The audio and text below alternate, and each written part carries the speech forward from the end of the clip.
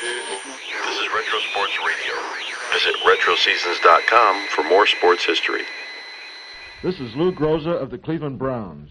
In a few moments, I'll tell you about my greatest sports thrill.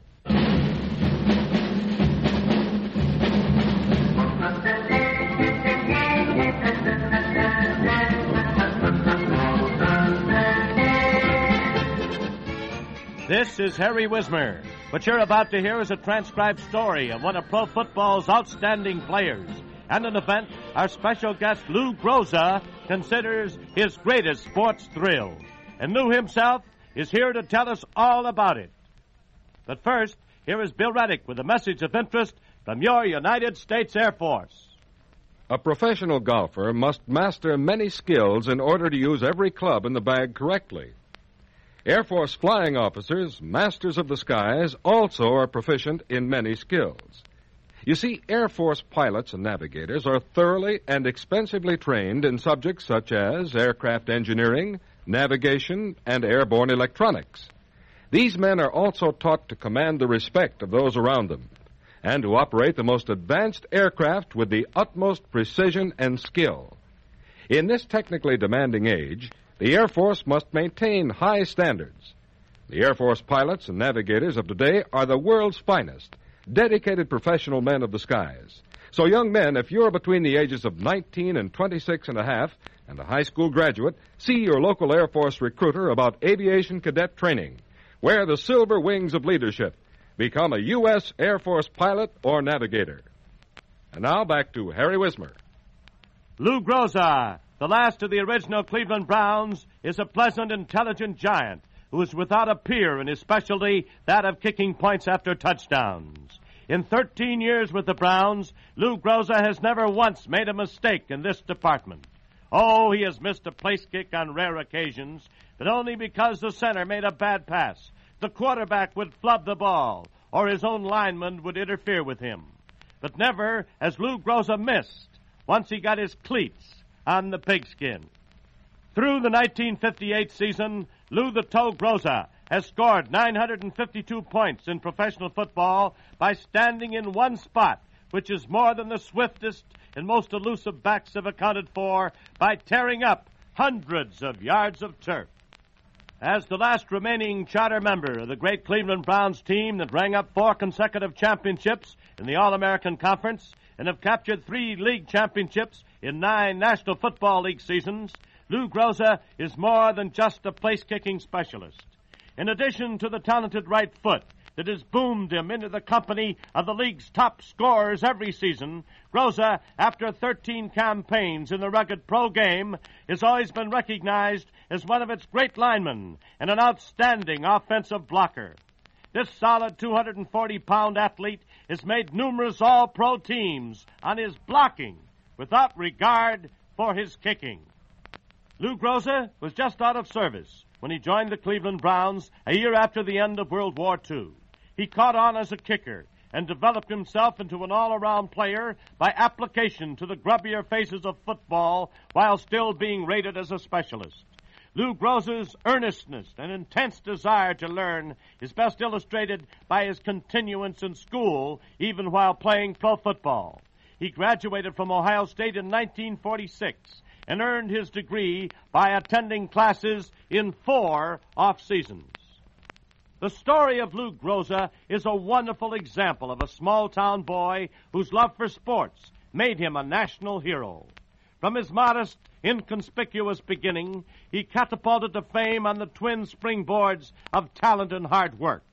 While he gained renown for his football in Cleveland, Ohio, the actual story of his climb to the top takes place in the heart of the Ohio River Valley in the quiet mill town of Martins Ferry. At 17, Lou Groza in his senior year was captain of the high school football team, the baseball team, and the basketball team. He was a prospect of purest gold. When he graduated after leading his basketball team to the state's championship and his football team to a tie for the state's title, he was approached by scouts from 40 different colleges. Paul Brown, then coaching at Ohio State, sent Gomer Jones, his assistant, down to Martins Ferry to talk to Groza. Lou was offered a full scholarship and a job that paid $50 a month. Groza enrolled at Ohio State, played on the freshman team that went unbeaten in its 3-game wartime schedule, and then never played another game for Ohio State. At the end of his freshman year, Lou went into the service. Ever since Paul Brown first heard stories about a boy from Martins Ferry with an adult toe, he had followed Lou Groza's career with professional interest. With Groza on the freshman team at Ohio State and Brown directing the varsity, the coach was more than ever convinced that Lou was destined for football greatness. As the idea for a new professional football team in Cleveland began to germinate in Brown's mind, Lou Groza became his major quarry. After his discharge, Groza packed his duffel bag, bought a bus ticket to Bowling Green, Ohio, and reported to the first Browns training camp. No one knew a great deal about him or about the team or about the All-American Conference in which it would play.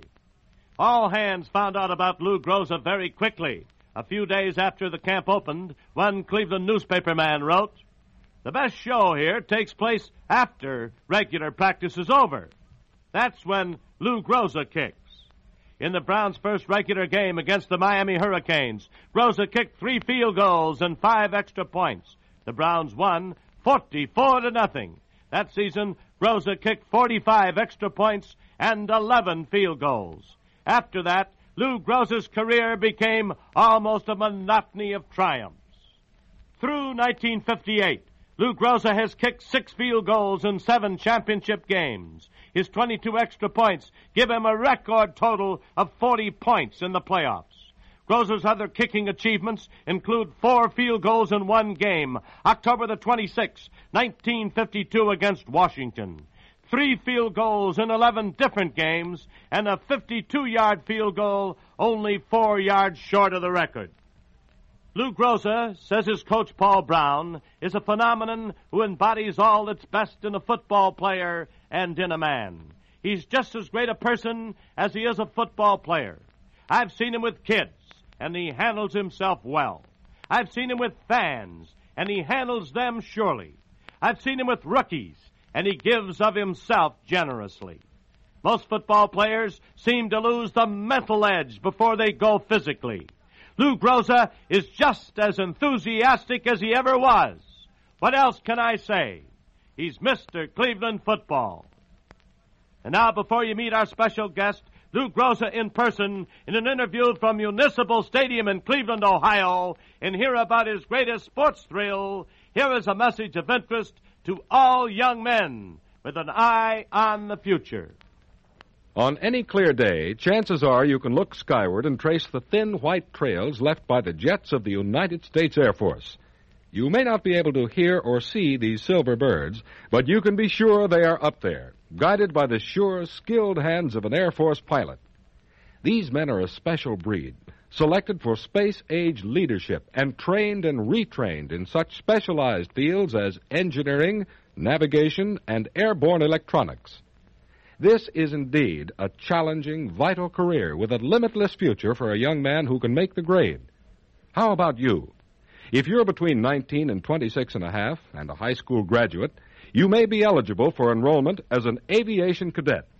Visit your local Air Force recruiter. He'll give you a complete rundown on physical and scholastic qualifications. You'll also learn in detail about the training programs and the excellent pay and privileges that can be yours as an Air Force pilot. And now, back to Harry Wismer. Lou Groza, what was your greatest sports thrill? The greatest sports thrill I've had in football occurred in 1950, our first year in the National Football League, after playing 4 years in the All-American Conference. And, of course, you know, they were telling us about finding a football to determine whether we were a football team or not. Then we had the good fortune of winning our division, beating out the New York Giants in a divisional playoff. And finally, coming to the championship game against the Los Angeles Rams, the score was in their favor, 28 to 27, as a result of our holder dropping an extra point pass. And then we went in the final seconds of the ball game. We had about 15 seconds to go, and I was called upon to kick a 15-yard field goal. And, of course, the final score was 30 to 28. That, I would say, Harry, is my greatest sports thrill. Lou, how important to you is the player who holds the ball? The player that holds the ball for me is very important, Harry, in that I consider the place kick a 3-part machine, namely the center, holder, and the place kicker. First, I like to have the center pass the ball to the holder low, and of course, the holder catching it over the spot where the ball is to be placed down, and the holder, who I have timed myself up with through practice, will set the ball down very readily. And of course, I, in the meantime, have been taking one step as the ball has hit his hands, then my second step I take momentarily thereafter, concentrating on the spot on the ball and following through. Lou, does the condition of the ground make a difference in your place kicking? Yes, it does, Harry. When I'm taking my first step, it's really a power step to me, and I'm digging in. If the ground is either soggy or hard, it will affect that. And, of course, I have to cheat up a little bit in that I'm away about 3 normal walking strides. From the point where the ball is to be placed, I move up about 2.5 yards to compensate for the slippage. And, of course, I will lose some power on a long kick. And I have to try to make this up with a greater leg swing as I'm throwing my leg into the ball. Do you wear special shoes for kicking? Yes, I do wear special shoes for place kicking. However, it isn't something that I have designed myself. It's a shoe that I've been using since I've been a youngster in high school. And this particular shoe I like because it gives me more kicking service in that it has a square toe. And, of course, cutting down the hazard of error. In the place kicking, there is enough chance of error anyway. I try to eliminate some of it, and as much as I possibly can through this device. Lou is one of pro football's high scorers. How many touchdowns have you made? I've made 1 touchdown in my football career, and that was against the Washington Redskins in 1950. That time, we were permitted to use the tackle-eligible play, where the end on my side was flanked out, and he'd drop back into the backfield. The end on the other side of our line would come up on the line of scrimmage. Thereby, I became an end, and I caught a pass on about the 20-yard line, and with my blazing speed, I was able to score a touchdown. I'm just kidding. It's just they left me open, and I was fortunate enough nobody was around me, so I went in for a score. Lou, you played for Paul Brown during your whole career. Why is he a successful coach? I would say that Paul Brown is a very successful coach because as I talk to youngsters or any aspiring athletes, I would say Paul Brown has the attributes necessary for any successful businessman, and he works at them. First, I would say he's a good organizer, and he dwells on the fundamentals. And in professional football, our business is no different than any other, and if you're going to have a successful product, it's based on winning. I think he is able to extract the most from his people because he dwells on fundamentals, and in this organization he works through it, the spirit of winning, and he uses a lot of psychology in his coaching. Thereby, he keeps us up continuously, and of course he paces us through the year physically so that we have enough physical stamina left on weekends to play. Again, the reason I bring this out, you can see how fundamental he gets because he controls practically everything that's important with the basic fundamentals of any football team. Lou, how many plays does Coach Paul Brown send in from the bench during a ball game? Well, that's a tough question to answer in that he calls every play, and how many plays we will run during the course of a ball game will depend upon our defense getting the ball for us. But he does call every play, and it's based on the scouting system we have made up of our assistant coaches. We have 2 coaches on the bench, 1 coach on the bench, rather, 2 coaches in the press box, and 1 coach on either end of the field. And they're getting an overall picture of what's going on in the playing field, and it's related to the bench. And, of course, the play is related to Brown, and he has a final decision again, as he does always. And, of course, if he thinks a play is good, it's related into our huddle through a guard. We have 2 guards shuttling back and forth. Lou, could you ever kick a field goal barefoot? I don't think I'd want to try because I might ruin something that's been very good for me. Thank you very much, Lou Groza of the Cleveland Browns, one of pro football's outstanding players.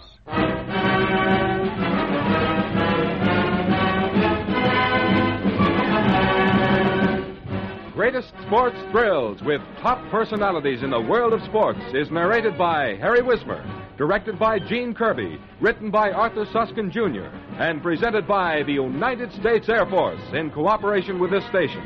This is Bill Reddick speaking. The preceding was transcribed.